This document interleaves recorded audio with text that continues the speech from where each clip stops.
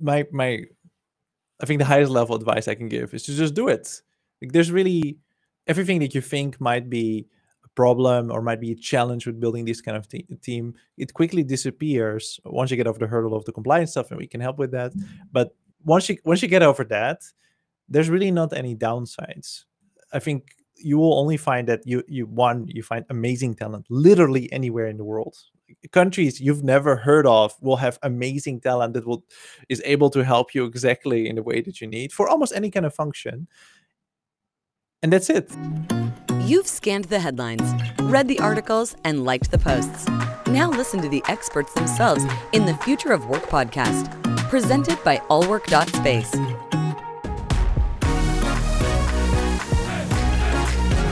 Are you ready? Hello, and welcome to the Future of Work podcast by allwork.space. I'm Ceci Amador de San Jose, and today I'm looking forward to chatting about the challenges and opportunities with truly building a globally distributed team with Job van der Voort from Remote. Job, welcome. Thanks for having me. Job van der Voort started his career as a neuroscientist before leaving academia to become the VP of product at the largest distributed company in the world, GitLab. He hired talent across 67 countries, so he knows about building a truly distributed team. He is now the CEO and co-founder of Remote, an HR tech startup solving remote global organizations' biggest challenges, employing anyone, anywhere, and most importantly, compliantly. Hi, Job. I love what you guys do at Remote because I feel that is one of the reasons why companies have been so skeptical about embracing remote work fully. And by remote work fully, I mean globally and not just in the regional or national level. I'm sure you're very familiar with all of that. So I want to start by asking you a little bit about your experience when you first started hiring people remotely. How was that, and how did you figure out how to stay compliant in 67 countries? Yeah, this is a good question. I think uh, at first, we started the company. We figured, well, we would just hire anybody from anywhere, and we will just figure things out. And what you start to do is maybe you hire people as contractors, and that's what we did in some countries. But then you quickly realize that one, it's not a scalable solution because it's technically not compliant, and two, you want to be able to offer people some security. You want to be able to offer them benefits, and so we had to just figure it out one by one. So for every time we would hire someone in a new country, we would have to figure out how do we do this. And honestly, it was just hard work. It was Yeah, finding I someone bet. locally, working with some service provider. There was nothing easy about it. I can't imagine not, especially because I'm assuming there were a lot of legal challenges. I mean, in the US, like there's legal, like to be compliant, there are different criteria in every single state. And if you translate that into globally teams, and it just seems baffling, to be Yeah. honest. So how did you manage that? What kind of tools or resources did you leverage? Did you have to hire lawyers in different countries, or did you research it all on your own? How did you go about that process? No, we did whatever we could, right? So we looked for local lawyers, we looked for local employment offices, we tried to work with some global providers of like employer record services. We started our own subsidiaries in a number of countries, and really, like all of those things were a pain. Like none of them were really really great. It was always a poor experience, which is exactly led me to found Remote. Amazing. So, Job, tell me if you could think about one of the biggest, probably the biggest legal challenge that you had to overcome while setting up a remote team and remote your company. What would it be? It's not so much like a single Okay. challenge. It's the fact that there's so many countries and they are all very, very, very different. So what is a normal employment agreement in one country? So, this is something that most people that live and have worked in one country know of what it looks like in that country. That doesn't translate at all into other countries. And it's not just the language, it's like the Yep. structure, what is expected, what constitutes a good contract, what is statutory, what does the law require. all of those things are completely different country by country. And so it's not so much that you can easily copy paste your learnings from one country into the other. You basically have to start from scratch and completely reevaluate, how do I hire someone in this country? How do I stay compliant? Like, what does it even mean to be compliant? Because in some countries, it doesn't mean very much. It means maybe you give them an employment agreement, and but that employment agreement is not, particularly strong. In other countries, it means that you have to have this long list of statutory requirements, like benefits that you have to provide to be able to work as an employer. And in yet other countries, it means that months in advance, you have to announce the fact that you're hiring someone. And Oh, then, wow. a few weeks in advance, everyone has to submit information to the tax office that, oh, this person is coming to work here. And that's, you know, with GitLab, of course, we were just a startup trying to hire a bunch of people and wanting to build software. It was very overwhelming. And today with remote, what we see is that, we essentially have to go into a country and we have to spend significant time to start to understand, how does it work? Like, what is the experience for both an employer as well as for an employee locally to start working? And then how can we, abstract that and make it easier and make it scalable? But there's not one challenge. The challenge is the multitude of challenges and differences of between countries. I can imagine. And then I'm assuming there are issues such as double taxation and stuff like that that companies and employees need to figure out.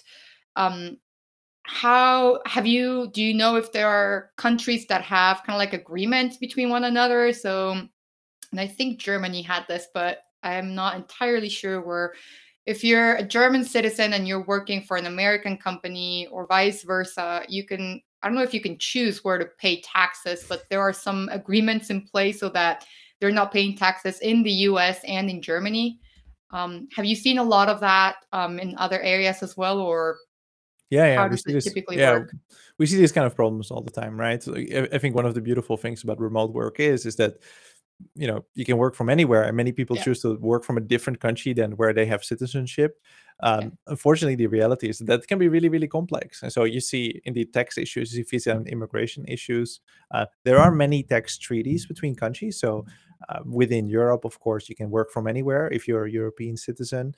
The United States has tax treaties with almost all European countries and most other mhm, countries in the world, to a degree at least.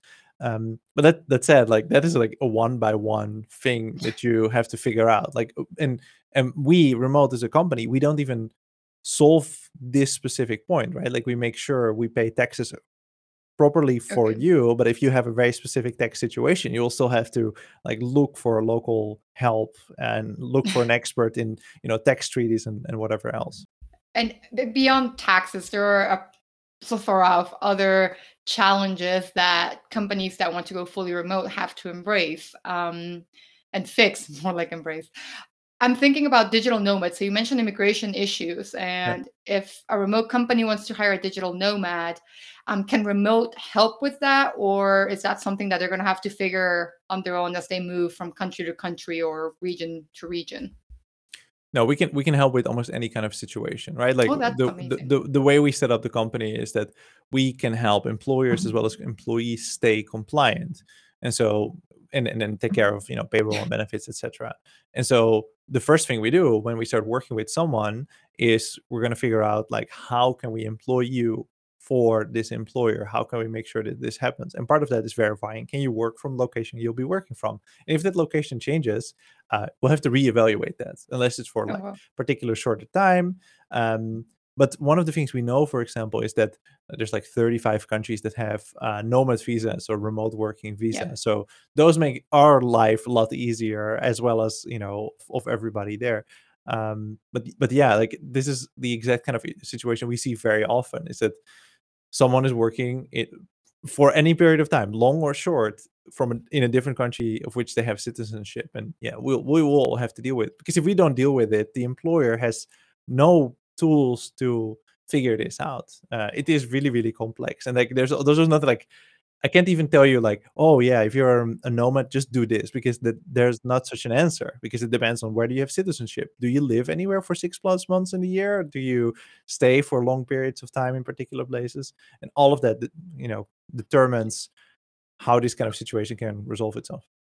And you just mentioned job benefits, and I'm not sure if this is the case, but So I know that the benefits that an employer is required by law to offer in Europe differ greatly from those in the United States, in Canada, in Latin America.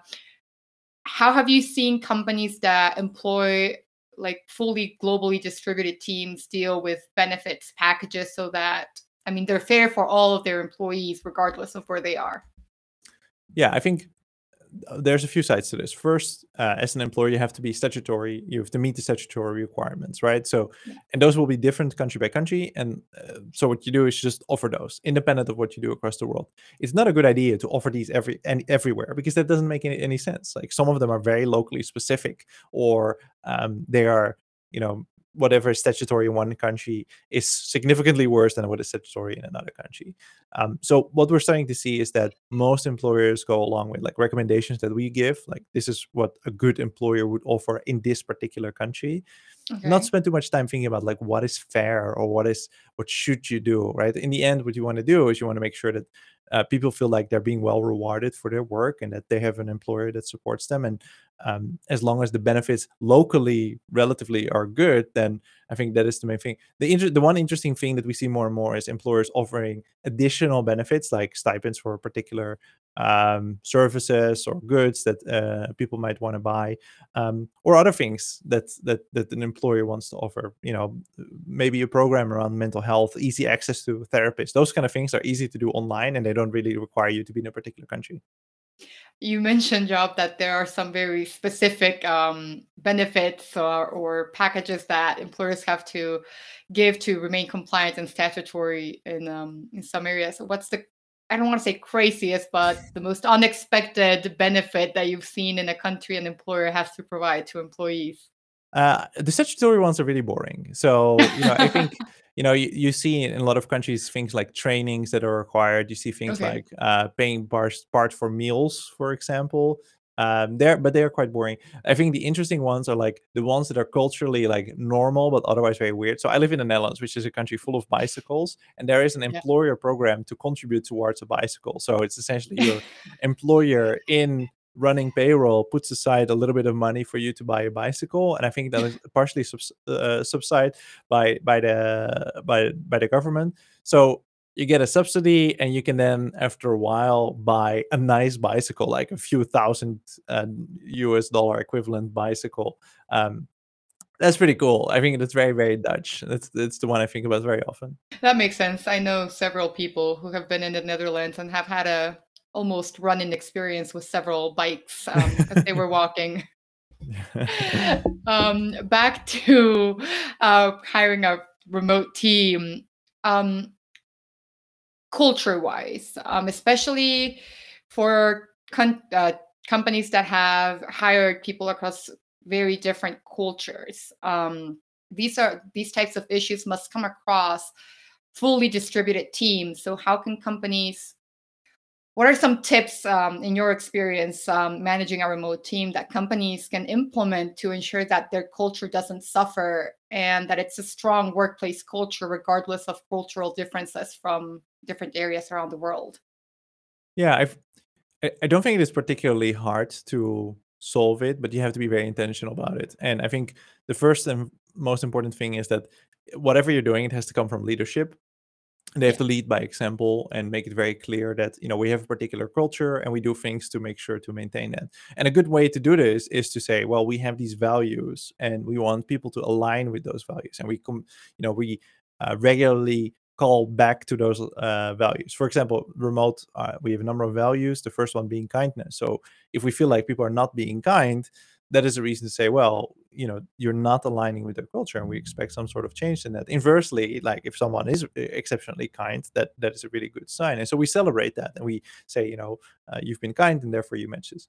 Um, and so if you create a company culture, and you should do this by example, by regularly reinforcing this, and really not just having it written down somewhere and never looked at, just but like really build your company culture around this, then it becomes much easier to align the rest of the organization around it, and also to make sure that you hire people that fit that. And if people don't fit that, that there's a clear, expectation on like what is the kind of behavior that we expect, right?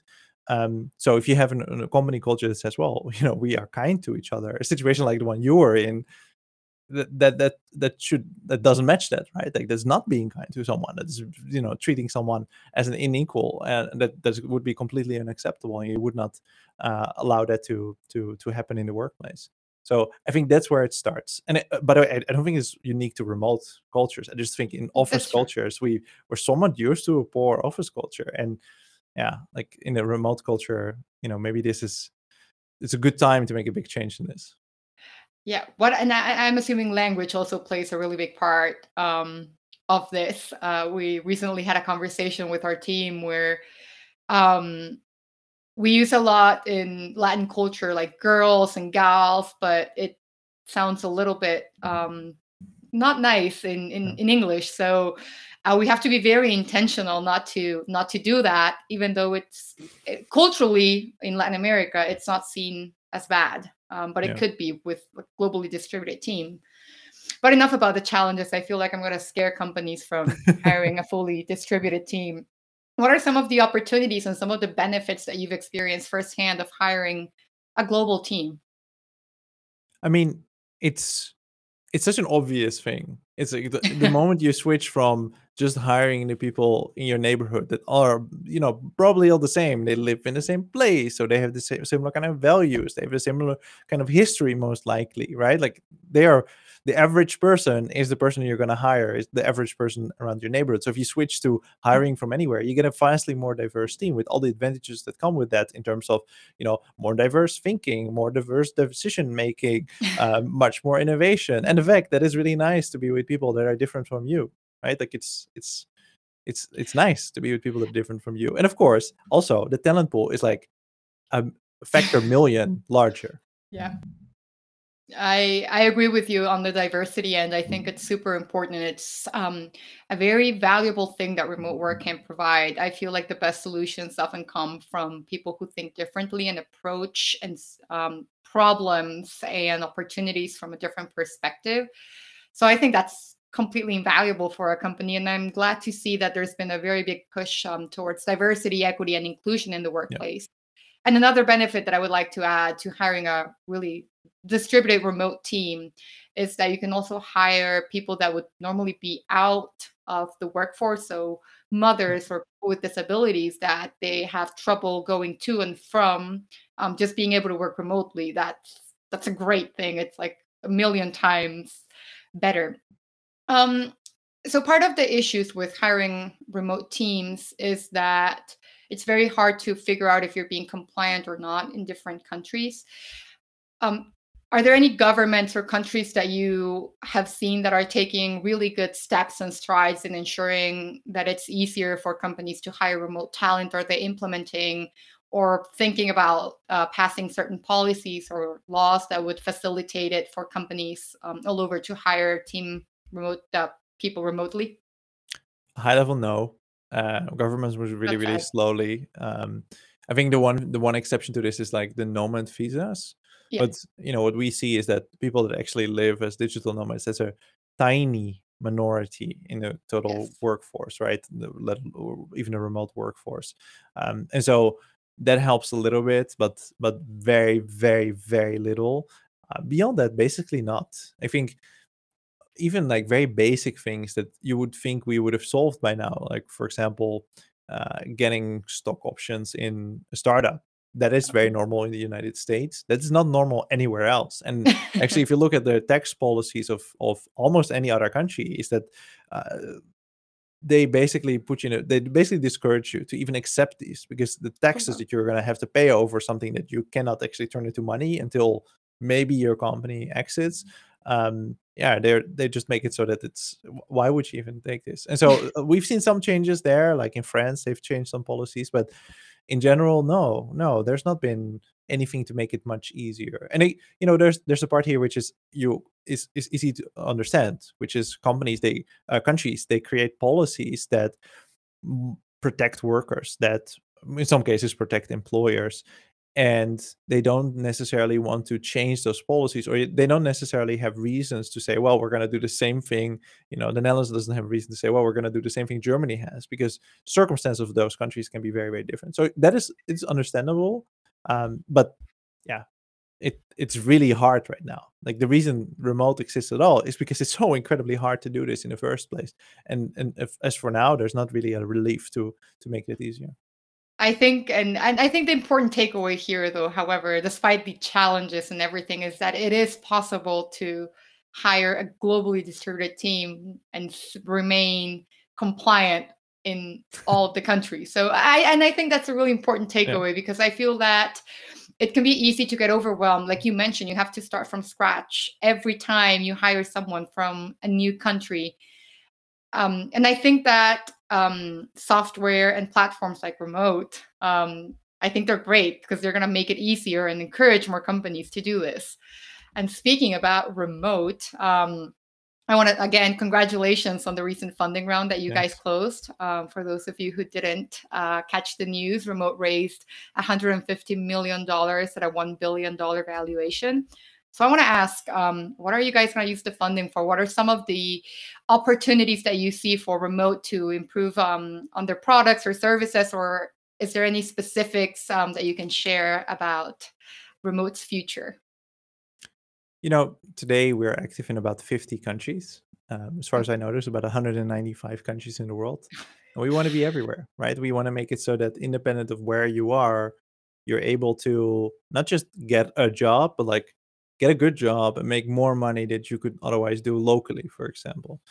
And so, yeah, we want to go everywhere. And so we spend a lot of money to get to these 50 countries, and we have to spend a significant amount of money to expand further. And that expansion includes like just the hard work. That includes setting up, in each one of these countries, but also building the team required to actually support all these countries. So that's a lot. That's the plan. That's the I plan. like it. I really, really like it. John, we're almost running out of time here.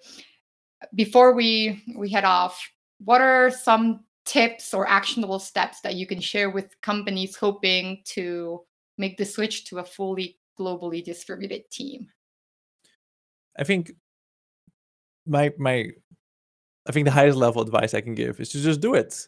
Like there's really everything that you think might be a problem or might be a challenge with building this kind of team, it quickly disappears once you get over the hurdle of the compliance stuff, and we can help with that.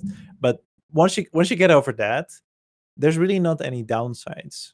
I think you will only find that you find amazing talent literally anywhere in the world. Countries you've never heard of will have amazing talent that is able to help you exactly in the way that you need for almost any kind of function. And that's it. And then that's basically it. You should just do that. Like, and I think if you're worried about one thing, I would say, hire people that are somewhat close in time zone. So plus minus 4 hours, plus minus 6 hours maybe to start with. And then as you expand your team, you can expand the range of time zones that you support. It's also good to start small so that there's still some overlap between the teams, and you don't have to feel like, well, when I'm working, the person far away is sleeping and vice versa. You don't really want to be in that situation, at least not in the beginning. And as your team gets bigger, you can expand the time zone. But in all other ways, there's very little downsides. Almost zero, I would say. It's really nice to work with a team from people all over the world. You get to learn a lot. I think that's amazing, and I agree completely. Our company is fully remote, distributed all over the place. And while like you said, sometimes it's challenging with the time zones, especially if there's I once had to schedule a meeting with someone that was 17 hours ahead of me. Yeah. And then someone was even I think it was 18, depending on the season. And it's challenging, but I agree that it's totally worth it. So if anyone out there is thinking about it, like Job said, just go out there and do it. So thank you, Job, again, for taking the time to chat with us today. I don't know if there's anything else you'd like to add, or maybe you want to share with people how they can contact you or reach out or find out more about Remote. Yeah, remote.com. Very easy. I'll be there. Very simple. We'll be there. Amazing. So thank you, everyone, again, for tuning in to the Future of Work podcast by allwork.space. Have a good one. If it's impacting the future of work, it's in the Future of Work podcast by allwork.space. Are you ready?